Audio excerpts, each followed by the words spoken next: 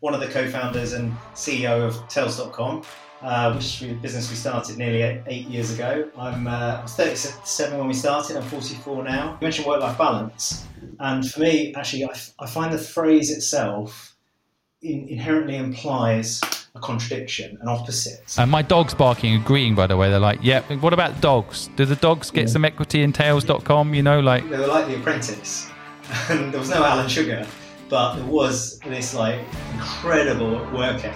I knew the odds were way stacked against us, but no, it didn't feel like a risk.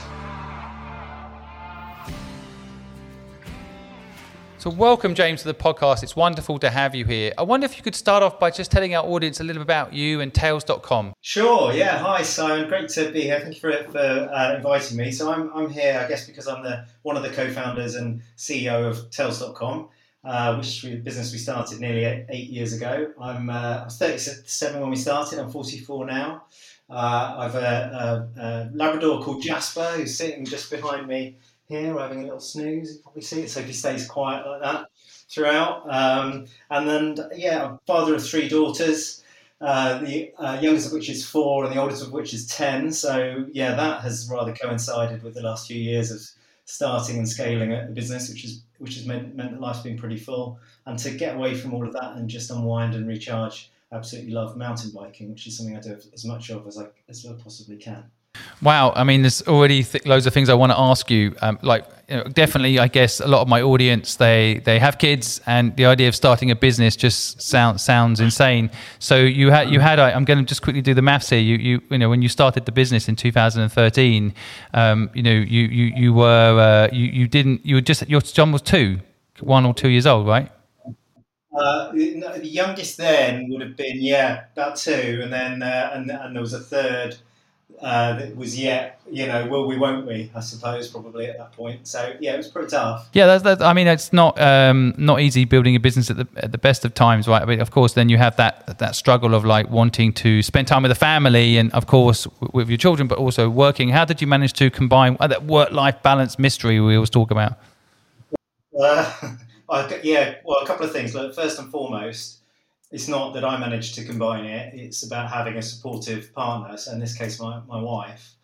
And if it wasn't for her, there's no way I would have been able to play the part that I have at Tails.com, and certainly our kids would not have had the the early start in life, the quality of early start in life that they have. So we've worked really well, I think, from a team point of view. It sounds a bit cheesy in that aspect. I've never really described it like that, but it is. And I've been able to go and build something and create something with my colleagues at Tails.com, and she's definitely done the heavy lifting at home. So that's a big part of it, having a supportive partner. Second, who also believes in and is almost as passionate as I am about what we're setting out to build on the business side of it, and that's still the case, which is great. On the other side of it, you mentioned work-life balance, and for me, actually, I find the phrase itself inherently implies a contradiction, an opposite. It's balancing 2 opposites, as if work and life are 2 different things that need to be held in balance. And I think the healthiest possible way to think about it is that it's life. And you're trying to make sure you've got the right mix of different things in life that's fulfilling, and that mix will be different for different people. And work can be 80% of your life, and that's still in balance, and that is still good. It just depends about who you are, what matters to you, and what stage in life you're at, and who you've got around you. So for me, trying a healthy work-life balance actually starts with trying to be in a mindset that I'm not trying to balance anything. There isn't a yin and a yang, and too much of one means too little of the other.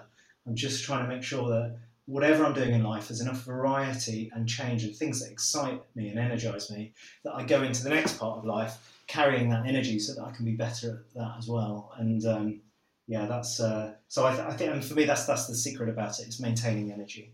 I love it, and good message. Couldn't agree more as well. I always describe the work-life balance conversation as basically 1 week you might be obsessed with the business, and 1 week you might have time, therefore, because you were obsessed the previous week about business, to have more time with the family. And so there's swings and roundabouts, right? And I think that those that try to give themselves this work-life balance perfection will go insane, especially if you're an entrepreneur. And having the right partner in life is also a really important message. I mean, it's for me, it's as important as the co-founder relationship, for example. You've got to have have a supportive partner, and I think that's crucial. I often tell people that I personally think I'm successful today because of my partner. There's no doubt I would not be successful without her. So I can relate to your message. I really can. Well, take us back to how the business started. Again, a lot of our listeners dream of starting a business, and tell us how it happened. I can see, looking back at your impressive history, you were head of supply chain operations at Innocent Drinks, which is a great company, and you gave up, well, clearly a great company and a great job to go and start this business. So tell us how it happened. How did it play out?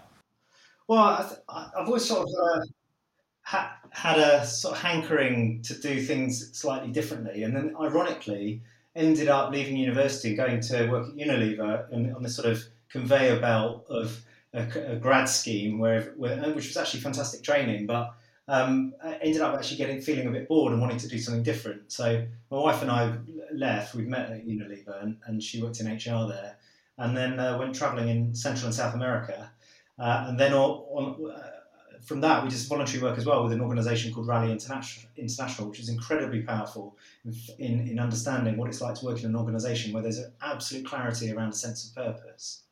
And all the people there working on it completely bought into that sense of purpose and just motivated every day to put in as much time as possible in realising it.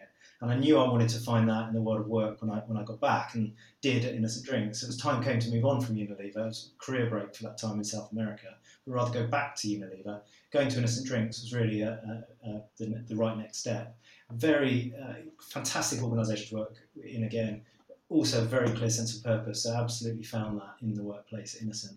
Now, after 7 years there, being part of this enormous growth journey, I was again starting to feel a little bit bored. I could do my job without it being too challenging. There were not that many new problems to solve, which is something that I realise I find quite energising and motivating, is trying to be creative about solving problems. And I knew I wanted to start earlier again. So I was looking at various opportunities in early stage businesses, what I suppose I'd describe now as post-Series A stage businesses, really, where product market fit has been found and they're starting to prove that it can scale.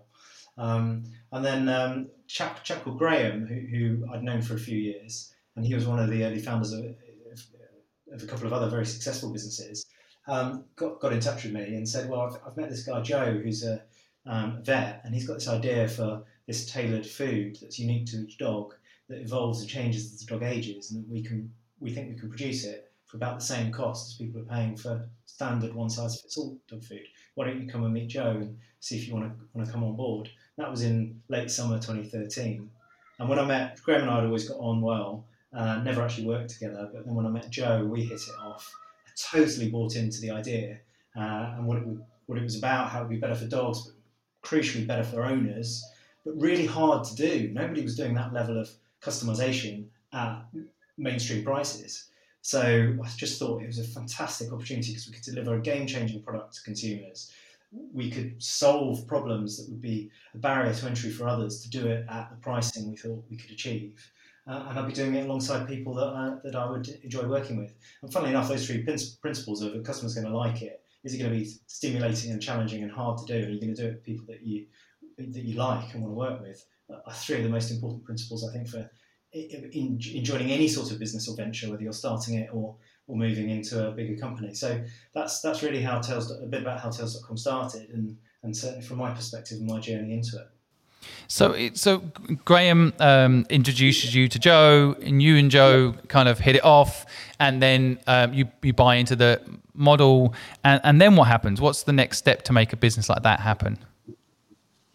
Well, the next step was bringing the other people, and Graham in particular was already well underway with this, and I was one of those people, bringing in the other people to be able to get the business started and the skills that we would need. And actually, one of the biggest challenges with Tails.com and our business model is how complicated it is. We needed to have quite deep expertise in so many areas, so animal nutrition, software side, especially back in 2013, the off-the-shelf platforms for e-commerce were pretty much limited to just pretty standard e-commerce. There was only the beginnings of decent subscription platforms, but not for a product where every single person got essentially a different SKU of an infinite range of SKUs, which is the way that our physical product, the food, it works.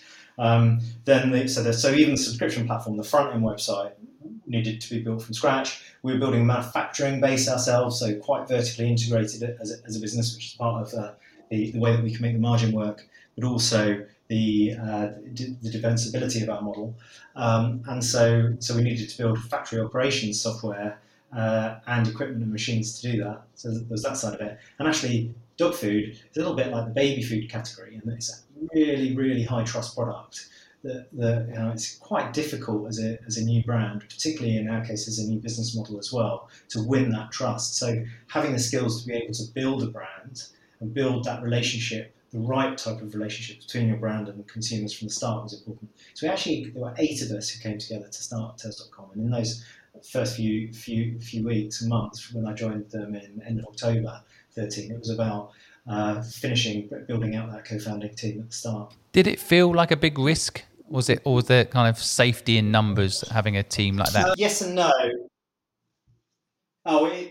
So logically, it seemed like a big risk because I knew the odds were way stacked against us. But no, it didn't feel like a risk because I totally believed in the idea and the proposition. And as the idea developed into the full proposition, totally believed it would be a better way for people to feed their dogs, and that customer demand would be genuine and large. I really had confidence in the people that I was alongside. So I had enough confidence in myself and my experience that I'd back myself to solve some of the problems that I would be responsible for. But I could see the talent around me, and that's what really gave me that feeling that it wasn't a big risk. We were going to make it work. And hey, lots of entrepreneurs risk a hell of a lot, put everything on the line to start a business. I was in a fortunate position that I'd just come out of Innocent after they had essentially exited to Coca-Cola. So I had managed to make some return on the equity that I held at Innocent. And so that gave me enough of a cushion to be able to bid into Tails.com, but also know that I had a runway at home so that my wife, we weren't putting the house on the line. If Tails.com hadn't worked, then I would have needed to go and find another job. But I didn't. That was a manageable risk as far as I was concerned. So so I was in a fortunate position where I didn't have to absolutely lay it all on the line financially and could build in a bit of comfort. But you did put your own money in, and you put your time, more valuable thing, I think, also money, your time into the business, right? And what was it? I'm just thinking for people that are listening that love the idea of convincing someone like you to join them. I mean, what was the pitch? Like, be the CEO, have equity. This is the problem we're solving, and that was enough for you. Was that how it played? I think it started with, do I believe in this? Do I want to do it? After having worked at Innocent, I knew I never would want to work somewhere where I didn't really believe in the product and the value the product would bring to its customers. So that was one of the boxes. Challenging and interesting problems to solve, great people to work with, and absolutely, the money side's got to be there, whether that's in salary or equity or whatever. For me, that's more of a hygiene factor.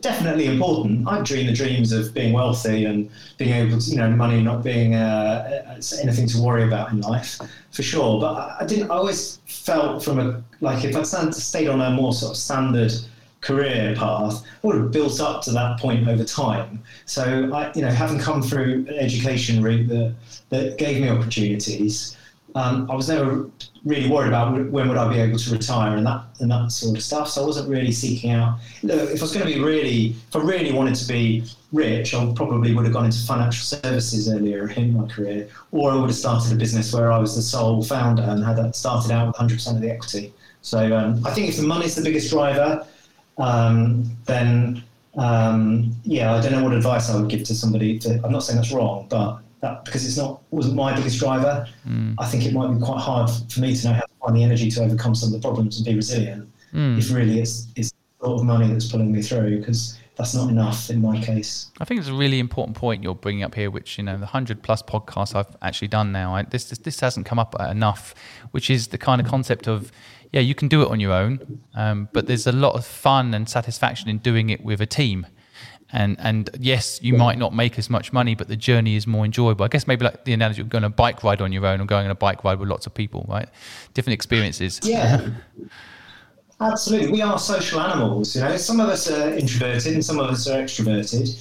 We're different, but fundamentally we are social animals. And I think that if work is part of life, it's really important, I think, to have that. It's not just about colleagues. One of the things about being CEO now that quite honestly I really don't like is there's only one CEO, and it's kind of in the organisational chart, it's top of the tree. So you're kind of out on a limb. There's certain things that people won't necessarily talk to you about because you're the CEO, and there's certain things that it's not really fair for me to talk to anyone else about because I'm the CEO. That's my burden to carry.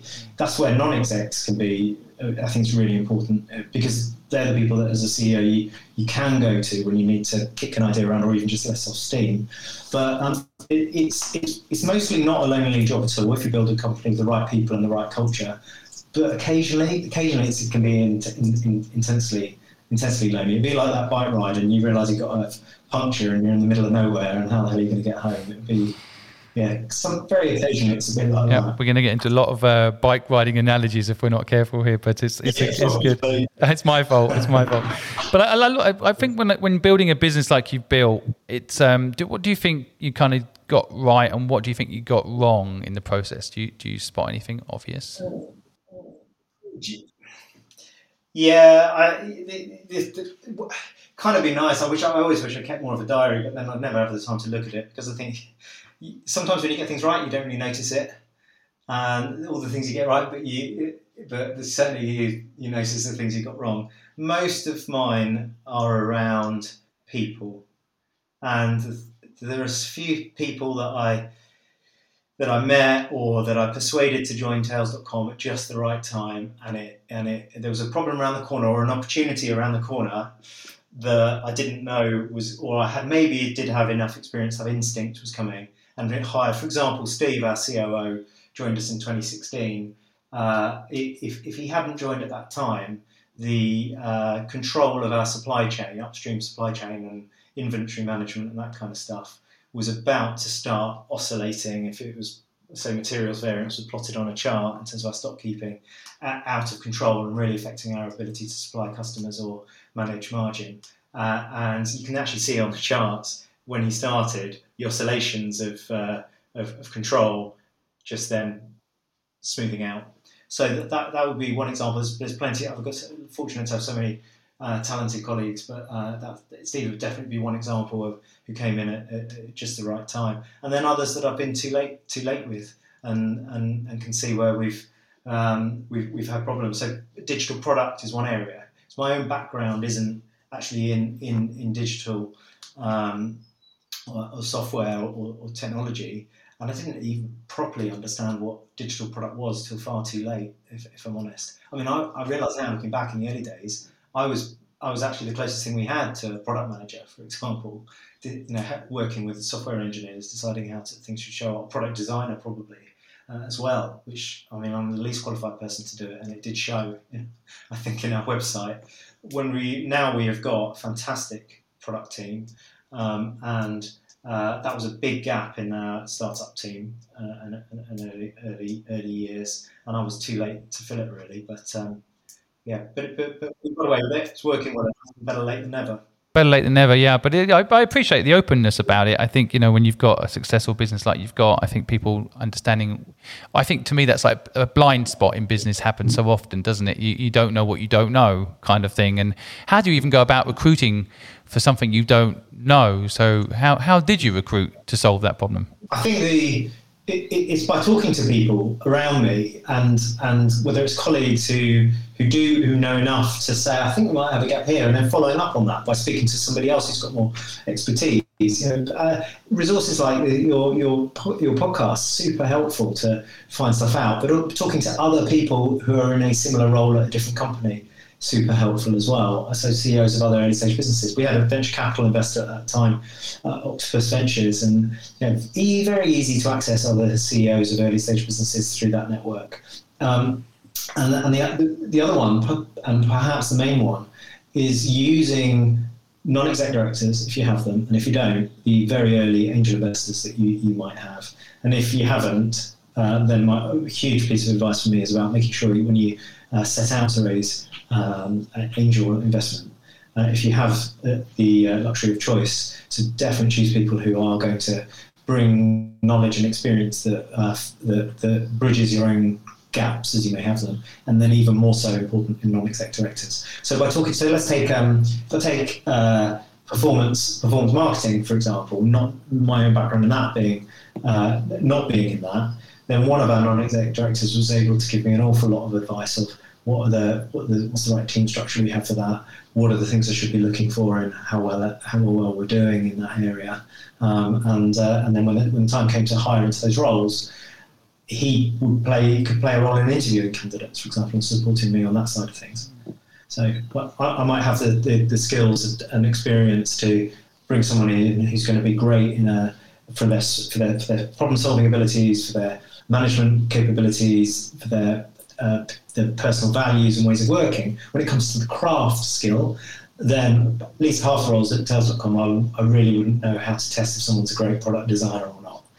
So you've got to have the other people who are prepared to just help you out and support with finding those great people once they've helped. I think again, there's so many important points I want to make sure my audience don't miss. I think the being selective about your angel investors and being selective, very careful about the non-exec directors you bring on board who can bring values or skills and value that you don't necessarily have. That's a good way of, I guess, also not having to... I built a digital agency, for example, and I didn't know when I was building the digital agency much about digital. So someone told me they knew digital. I just hired them, and it took me maybe 6 months to realize they didn't know that much. They just knew a little bit more than me. And if I followed your advice that you're talking about here, and the investors or directors that I brought in knew that stuff, then I could have leaned on them to hire those people or help me hire those people at least. So a lot of big mistakes can be avoided by getting that skill set in who's perhaps involved or impartial. And so really good advice. I know as well, just reading the history of the business, that Graham and Joe have since left the business. How did that play out? I mean, of course, it was Joe's original idea, right? It was TV vet expert kind of concept. So did it not matter? Was it the right time? How does it play out when perhaps founders of businesses move on? Well, I think one thing that's true in any startup and certainly scale up is that it's constant change on pretty much every dimension, and hopefully that's because of growth.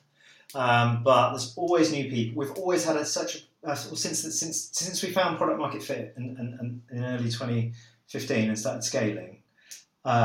There's always been a significant proportion of relatively new people that has meant the business is always different, culturally changing, ways of working changing, processes changing. So in the very early days, when Joe moved on and then Graham, that was a lot of change and a lot of turbulence, but actually was quite normal. So Joe, incredibly creative guy, one of the most creative and entrepreneurial people in a sort of in what for many people be the stereotypical entrepreneur that I've ever met, and he. The first year or so that we were building Tails.com, he was really in his element, just solving problems, creating things. And he was so quick. He'd have an idea and he'd just make it happen. And there's something there actually in a certain type of entrepreneur. I think it's incredibly successful. Is idea to done being super quick, because then actually you find out quickly whether it's going to work or not before you've burned too much time. And Joe was certainly good at that. Graham was a different type of entrepreneur. He was about actually really knowing how to make that thing as successful as possible, and that takes a little bit more time. Equally creative, great at problem solving, really infectious from a leadership point of view in terms of belief in the venture, in the idea, in the potential, and great at bringing people along. But after about a year of that golden period of inventing and creating and solving the problems, bringing something to market, we're getting to a place where we've got real customers, and real customers haven't spent the year of blood, sweat and tears trying to get this thing working, and they're deciding on the back of their first experience of it whether it's worth continuing with or not. And in our case, not enough of them did initially, and the thing really wasn't working very well. And I've often described this period as like running back-to-back marathons. So you think you're getting close to your launch date, then you realise it's a false horizon because you're nowhere near ready, and it pushes back, and it's actually another marathon. You sort of finally do launch, you're collapsing over the line, and someone taps you on the shoulder and says, "You've got another one to run, mate," and it just keeps going, and that was certainly the case. So we got across the finish line of launch, not got product market fit, And it's another point maybe about choosing the right investors. That's hard enough to find the resilience to keep going. But when also there are people who are close to you, friends and family, investors you rely on, and some of the friends and family perhaps have put money in there that you really don't want them to lose. That's an added pressure that's really tough. There's something about there's so much value in when you have the right investors, but also being able to afford and accepting they might lose everything they put in, because you can't carry that burden as well as the burden of trying to get business to work. And at the time it was incredibly painful, I think, looking back for Graham having to do that. But fortunately at that time, I was in the somewhat what I think it thought then was about the best job in the business. Really, I was like the number two. I was the COO, and I meant I had enough reward, plenty of influence, a seat at the table with Graham. He and I did a lot of the late nights figuring out how we're going to solve this. We got on well, but ultimately I didn't have the sleepless nights, the loneliness. Those moments of loneliness were really for Graham, and I knew that. But when the time came to decide, am I supportive of us closing this business, or do I think that it's something worth fighting for to keep going, then the latter prevailed. And that's the first moment as well, actually, where one of the first conversations I had about that was with my wife, to say, look, if I offered to step up at this point, then life's probably going to change. Ultimately, it might change for the better, but in the short term, it's going to be harder. It's going to be much more taxing again on me. It was already, we've been running back-to-back marathons, business marathons. And it was definitely a joint decision to offer to step up. So I did, and we had the board meeting where we were either going to vote, the directors would vote to close the business or continue. We voted the board couldn't make a decision actually, so we go to the top 25 out of over 100 investors and decide get their inputs whether they wanted to continue or not. And 24 out of the 25 voted to carry on, and that was November 2015, and that's when I took over as CEO, thinking at the time, I hope I can do this just for long enough, and I'm good enough to do it for long enough to get it on the right track, and then we can find a more appropriate CEO. But sort of 7 or so years later, I'm still here, and it's gone pretty well. So that's the big story for us anyway at Tails.com of how we came right to the edge and survived. Trying to not do dog analogies here, but dog wagging the tail wagging the dog. Like, does the money lead the decision? Does the decision get led by the management team? Does the customers decide whether you stay in business or not? Does the market decide? It's an absolutely fascinating insight, by the way, and I want to thank you for sharing it, because I don't think those stories are told enough. I think what people see is you started this business and it's done really well, and they don't understand how close every business probably comes at some point to closure, and how one person believing in it can make all the difference, right? That one last pitch, that one last push, that one last person stepping up can save a business. It can. With us, it started with one person believing in it, which was me. But to be fair, that was only because, in terms of the wider management team, I was the only person that Graham shared that with, and pretty soon afterwards, we would not have carried on at that point if it was just me. It was actually the other people as well who were part of that co-founding team who also believed, as I did, that it could work. And actually, the next few weeks before that shareholder meeting, where there was this sort of show of hands of the precipice, those few weeks they were like The Apprentice, and there was no Alan Sugar, but there was this incredible work ethic. It was without the backbiting and the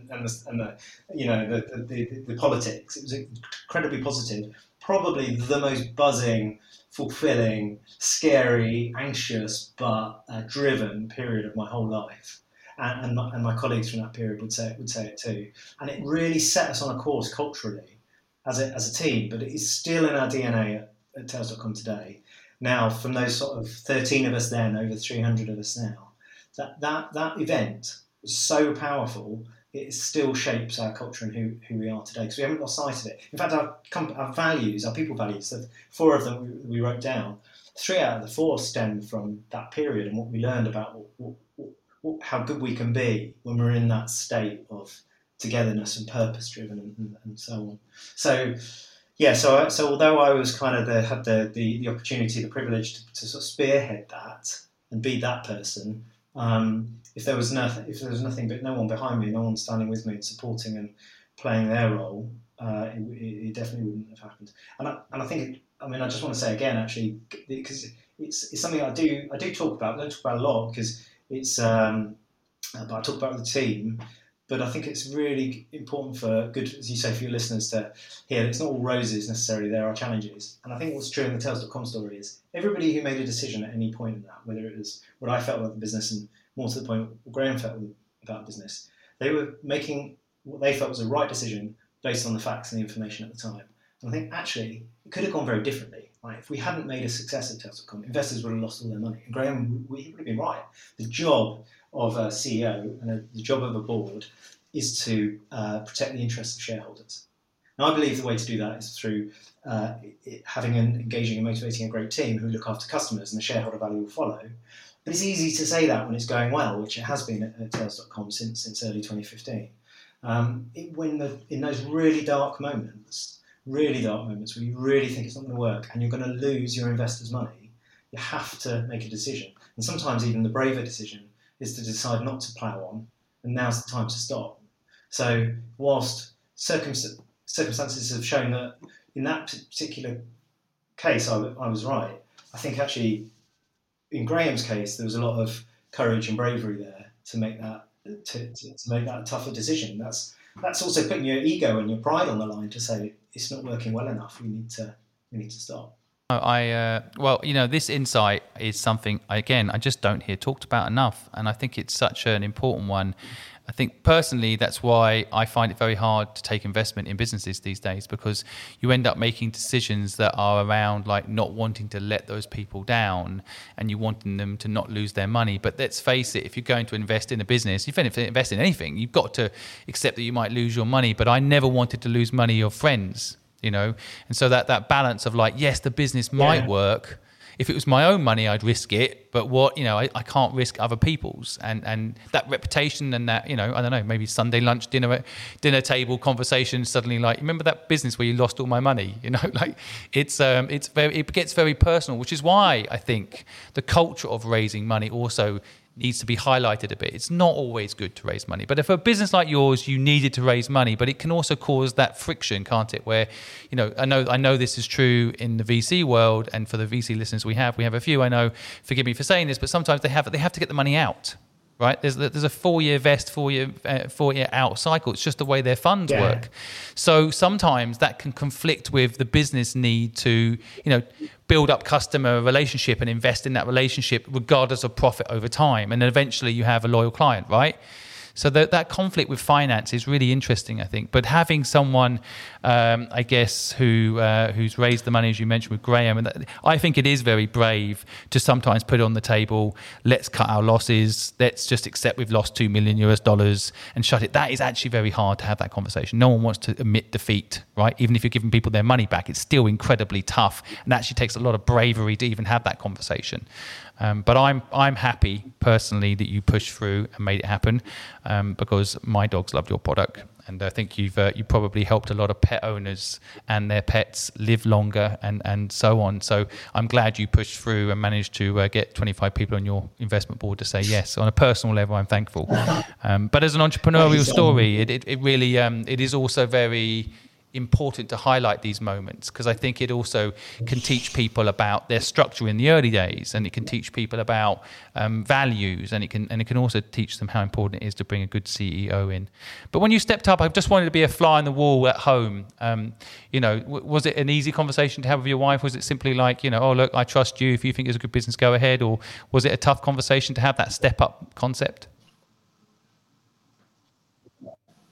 No, I think it lasted about 5 minutes. I remember sitting on the sofa explaining what had just happened, and saying actually at that point I knew Graham was in a tough spot. There was lots of shit going on, and Joe leaving and all the rest of it. And I actually felt like I'll offer to step up for a few weeks, for a few months, just while he gets his head straight, and then we'll figure it out. So I actually at that point more expected it would be temporary, but still we needed to have the conversation. I remember very clearly she just said to me, well, look, you totally believe in this business. I see how much you believe that it can work. You can't give up now. The other thing your story highlights. Oh, I'm sorry. It's a bit of a delay there. I've cut across you. I think the other thing that this story highlights that I want my audience listening to pick up on is someone can fall in love with your idea. A lot of people will say, oh, my idea, no one's going to love my idea as much as me, right? That's not true. When I listen to you, I feel like you fell in love with this idea more than Joe and Graham did by the end of it, in a way, like you. And so that hiring someone that can fall in love with your idea is possible. You're proof of it. Is it fair to say that? For sure. Yeah, for sure. I mean, Joe, I don't know. And Graham would say himself, and that was part of the challenge when he was reflecting on it, was because he's not a dog person. He likes dogs, but he's not a dog person in the way that he's owned a dog. At that point, he used to joke that he'd never even fed a dog before. And I think you've really got to understand there's something very, very special about the bond that we as humans are able to have with other animals. Couldn't agree more. Certainly not limited to dogs, but I think it's more common with dogs than probably any other animal. Maybe probably depth and number of them, of depth of relationship and number of people who have relationships with dogs. Anyway, so it's pretty powerful. You know that. And Graham didn't, so that makes it a lot harder. That's a very interesting point. To see how big it can be. And don't forget how much I learned at Innocent Drinks from the three founders at Innocent, Rich, John, and Adam. And Adam actually, after that close, let's continue. Adam was one of the people who joined our board, and actually it was their support in me in that shareholders meeting, because a couple of them were in the room, and when Graham and I had left the room, he apparently vouched for me, because no one knew who the fuck I was. No one knew who I was, so they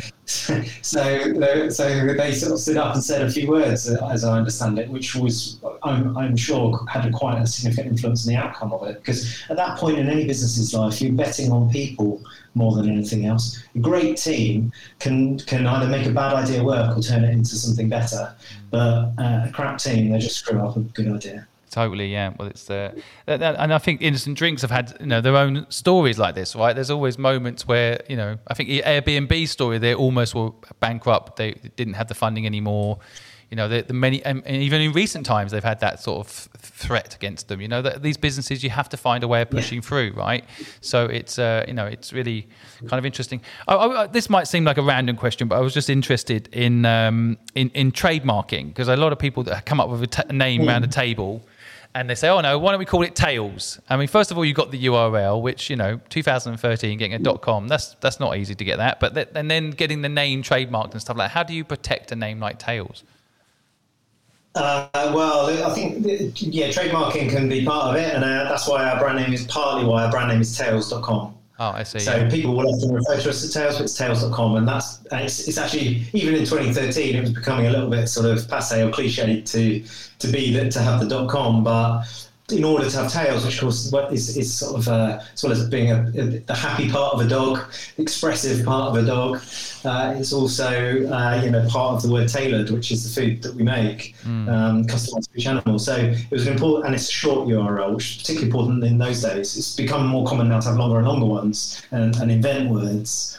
But those were the last few years of trying to find those short, in that case, 5-letter URLs. So we trademarked Tails.com around the place. But actually, then really, what works, I think, is it's about scale and recognition. So the sooner you can grow and make it really make sure you own it and it's synonymous with what you are. The more people that use it, they. It's like Google at the end of the day, right? Google's not even a word. It's one of those things that's become synonymous with the product. So, but I know a lot of people. I'm listening again. I did a survey recently with our listeners. A lot of them haven't trademarked their business idea. They think they've got the website address, they've got the limited company.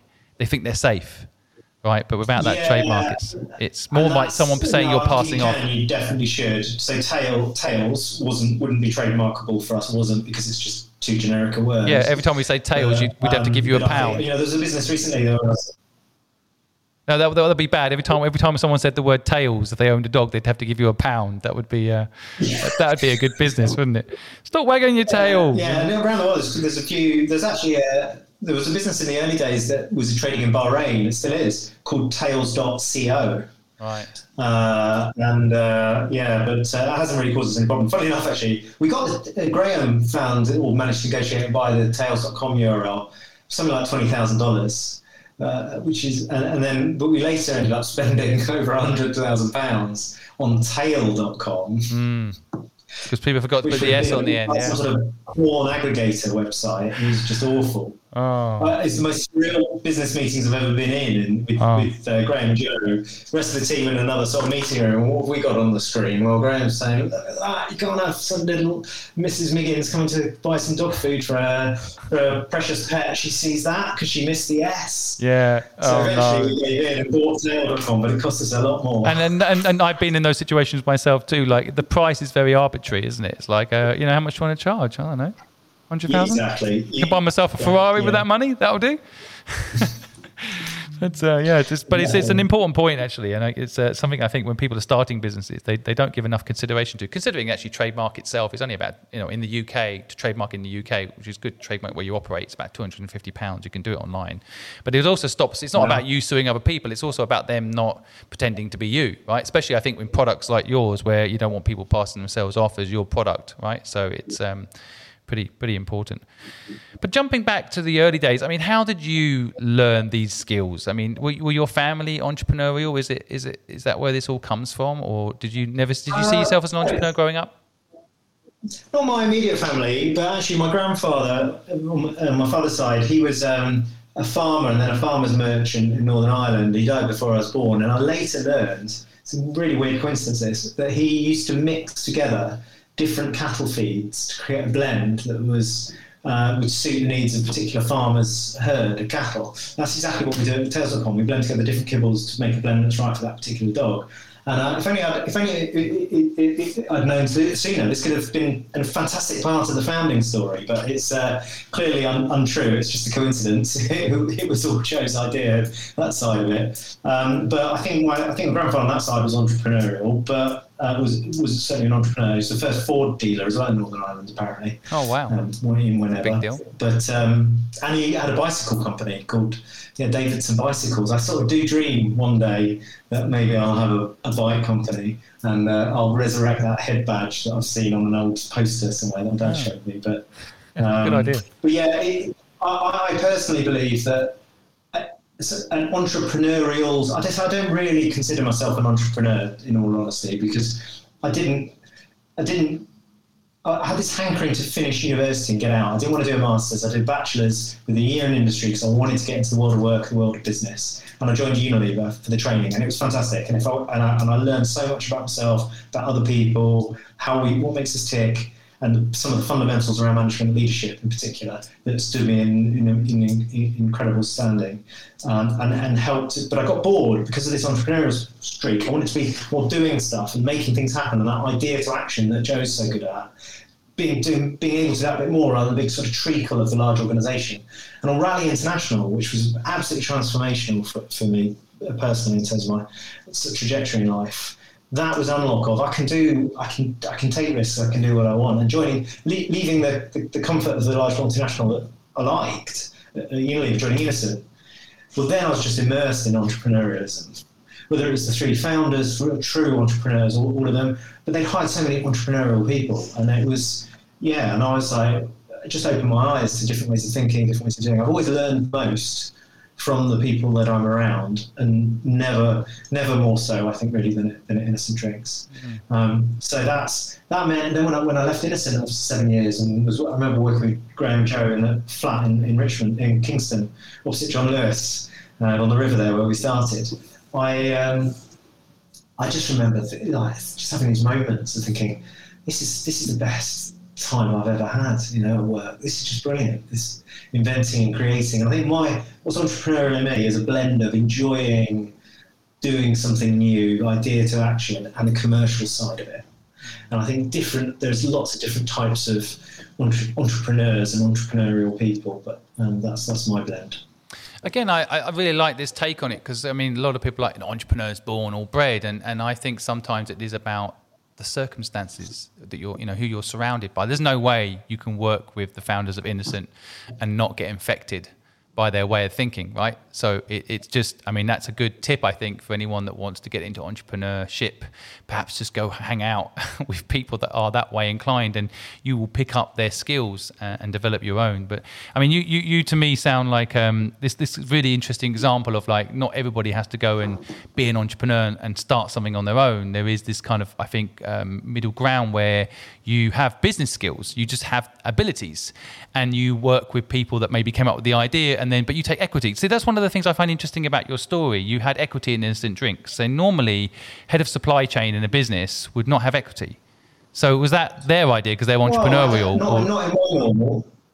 Not in my normal. So I think everybody at Tails.com has equity. Interesting. Every permanent employee, still now, even after our majority investment from Nestle a few years ago, we still made sure we preserve the employee share option pool, and we still award it to people when they start, when they're promoted today. So I think it's really, really important, because in a high change, high growth business, and where you expect people to bring their whole selves to work and to maybe not care and have this quite level of passion that the founding team might have, but still put their heart and soul into it, that I think it's right that they own a piece of it as well. So, and that was, I think that must have been the mindset. I've never really talked to them about it, but the innocent founders, and it's certainly our mindset at Tails.com. So I think by the way, that's normal, but I think it should be normal. I think it's something that should be normal. I agree. It's not normal. It should be, though. My dog's barking, agreeing, by the way. They're like, yeah, what about dogs? Do the dogs get some equity in Tails.com? Like they've stood up. They get to try and plenty of... Yeah, they're like, animal farm movement.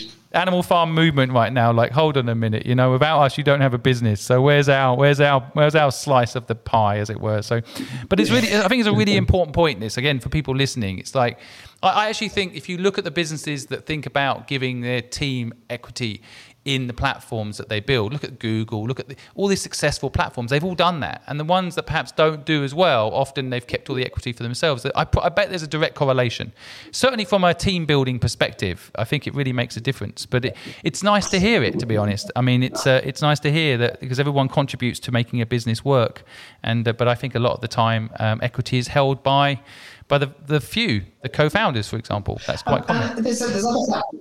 It's true, absolutely true. There's other factors as well. It's not complete sort of altruism or philanthropy or there's practical benefits. In the early days, it's quite hard from a cash flow point of view to be able to afford all the people that you need to have on the team, especially the experience that they might need to bring. So actually, awarding them equity is part of the whole pie of reward. And yes, it's a riskier amount, but it may not come to nothing. In most cases, it will be worth nothing, but it could also be worth quite a lot. And so I think I think that's a good example where it can actually help a business get through the challenging early days and bring in the right people when you can't actually afford them from a salary point of view. It's so true. It's so true. No, sorry, I'm cutting off because there's a slight delay. Sorry, I keep thinking you stopped. Sorry. That's right. And the last thing I would say on it as well, which is again not really that necessarily an altruistic or sort of wholly sort of generous point, is actually when it comes to a celebration of realising some value from that equity, that sort of seal of achievement, of success, you've made it, whatever to whatever extent it is, you want to be able to celebrate that. And in my mind, it's so much more fun to celebrate that with the colleagues who have been, putting everything in it alongside me along the way, knowing that they've also shared in that, than it would be to throw a massive party. But there will always to be this kind of bit of a distance, because actually there's been some pot of gold that some people have had a bit of and others haven't, and it will just, that I think can be incredibly damaging to culture and relationships. So I think it's so many reasons why it's important that it can be important that everybody shares in it, and in that case, it's think about the party at the end. Yeah, totally. You don't want to be the only one buying all the beers, maybe. Yeah, and then think about kind of the butterfly effect of like the Innocent Drinks folks having the right mindset, and that gives you upside in the success of the business you helped build for 7 years, and then you take that money and you go on to do something else that's good for the world. You know, Yeah, so great point. it's that I love that, and I think the other thing, I mean, a lot of people, I mean, we speak on the Purposeful Project to maybe 20, 25 entrepreneurs one-on-one every week, and a lot of the time people can't start businesses because they don't have money. And actually, if equity is so valuable, if you can have if you can convince someone that equity is going to be worth more than a salary, you can actually start. I have started a business by simply giving someone equity, and they've said, look, that's fine. I'll work for 6 months for that equity, and then once the business starts working, then I'll take salary. So you can actually start a business with no money on the basis of what the business could be worth, and so it's a good hack. Actually, I want to say, I'm not sure I like the word anymore, but it's a good hack as well for people that don't have money, to leverage equity if you can. And again, to your point, a lot of people say, oh, keep all the equity for yourself. Well, sure, there will be a very different type of party at the end, if there is one at all, right? Yeah. Enjoy that party, sort of on your own. On your own, riding your bike with your puncher. Good luck with that. But yeah. So do you think? I mean, on the entrepreneurial process, I mean, just conscious of time, and I know we only have you for an hour, and so just conscious when you're looking now at the business, and I was kind of fascinated by the fact that you guys had got investment from Nestle. And I think this might be a lesson in here that I want the audience to pick up on. I would say when I first see that company, you think, oh, it's a competitor potentially to what you're doing. And so a lot of people are fearful to go and talk to someone like Nestle and get them as an investor because, I might copy our idea. And so, but yes. My experience has been the opposite. Personally, and I feel like because you've taken Tesla as an investor, yours must be too. But a lot of the time, these companies need innovative, new cultured, focused businesses like yours to come into the fold as opposed to try and copy you. So how did you feel about that relationship? And I know it's sensitive because they're now your investor, but just interested in your view. Good points, interesting observations, and it built over time. Our relationship with Nestle, and you're absolutely right. We did see them as a potential competitor. It was May 2016 that we first met them. They invested we started that investment around September 17, but closed at April 18. And in that first meeting, Mel, our CFO, another person I work with at Innocent as well, actually, she's just awesome. And we went to that meeting. We were remembering the stories from Innocent days of when the Innocent fans had a meeting with PepsiCo. So the story goes as we remembered it. And the meeting at some point had included the words from PepsiCo of "sell to us or we'll crush you," which is kind of like the worst fear that you were talking about there of what the big companies could theoretically do with their might and their muscle. But perhaps it's not so easy in practice if they don't actually have the skills and abilities and culture to do the type of thing and the type of business model you are. But that meeting we had with Nestle or Purina at the time, back in 2016, we were quite closed and guarded, and we were actually there to learn as much as we could and to recognise that one day they may well be the right investor for us, because ultimately with Innocent and the investment they took from Coca-Cola in the end have been a fantastic and still is success story. That partnership between the small, agile, entrepreneurial business with a different business model and the large corporate who's already incredibly successful in that space, but not necessarily of that new business model, can be incredibly effective, as Innocent and the Coca-Cola company proved. So we had that in mind, that it could be the right thing for Tails.com. And we went to that meeting with that long-term sense and long-term idea, but certainly wary. And when we finished giving a short overview of our business and how we'd come, not sort of giving away anything in terms of a special source and secrets and IP and even customer numbers and revenues and stuff, but we've given a fairly vanilla overview. And I remember they were just really, this guy called Richard Watson, he's now runs a confectionery business in the UK, I think. And he said, well, you guys are absolutely the benchmark in direct-to-consumer pet food. We think you're doing a fantastic job, and we're really impressed. Would you like to hear a bit about us? So we said yes, and he started then with, well, we believe that life is better with pets, and so our role is to enrich the lives of pets and the people who love them. And we just finished crafting our little purpose statement at that time, which is to improve the lives of dogs and their owners, which is not quite as as nicely wordsmithed, perhaps because we spent nothing on consultants, and they probably spent about 100 grand on that one. Yeah, but and the rest. Yeah. But it's the same thing. It's the same thing. So here we are with people who, reflecting back at us, our values is what we think is important in the character and personality of the type of people we want to have in our business and do business with. And they've set a purpose for their organisation that's so close to ours. And it really was, if there's a sort of cheesy, but you've sort of warmed me up to it now, Simon. We've been talking for an hour. It's, if there's ever a business love at first sight, it kind of was there in that particular moment. The thing is, although nothing came of that for ages, I'd meet up with them quarterly. Then Richard moved on, handed over to his successor Callum. And Callum, in the end, played a key role in spearheading Nestlé's investment in us, which is a way early stage for Nestlé. They've made more and more early stage investments since, but that was so early for them. There was a lot of resistance internally for them to persuade and to believe in us enough to get through. And I remember being pretty impressed actually with how they managed to swing that deal through at that time. And the key thing as to why it worked was that direction of what we're here for, what the business is about. They got it, and it was aligned to theirs. They were good people that we would be working with, and they believed as strongly as we did that what we were good at was different to the things that they were good at, and the way that we would stay good at those things was by staying as separate as possible. And now, 3 years after they invested, we're just as separate as ever. I have more autonomy than I had with venture capital and angel investors in the early days, and much more straightforward access to funding than future funding rounds would have been.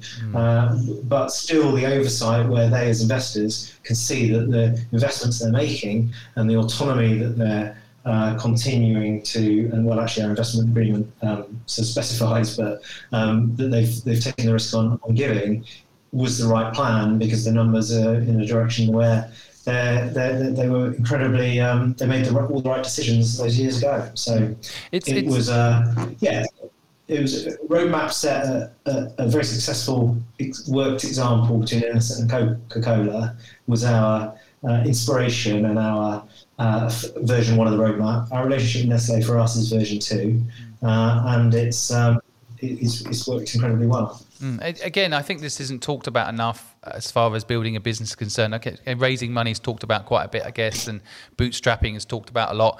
But I like the idea of working with the right partners. In the end, to me, you're working with people inside these brands, right? I mean, you can click with the people, and they're authentic in delivering that message that they cared about animals and they cared about the owners.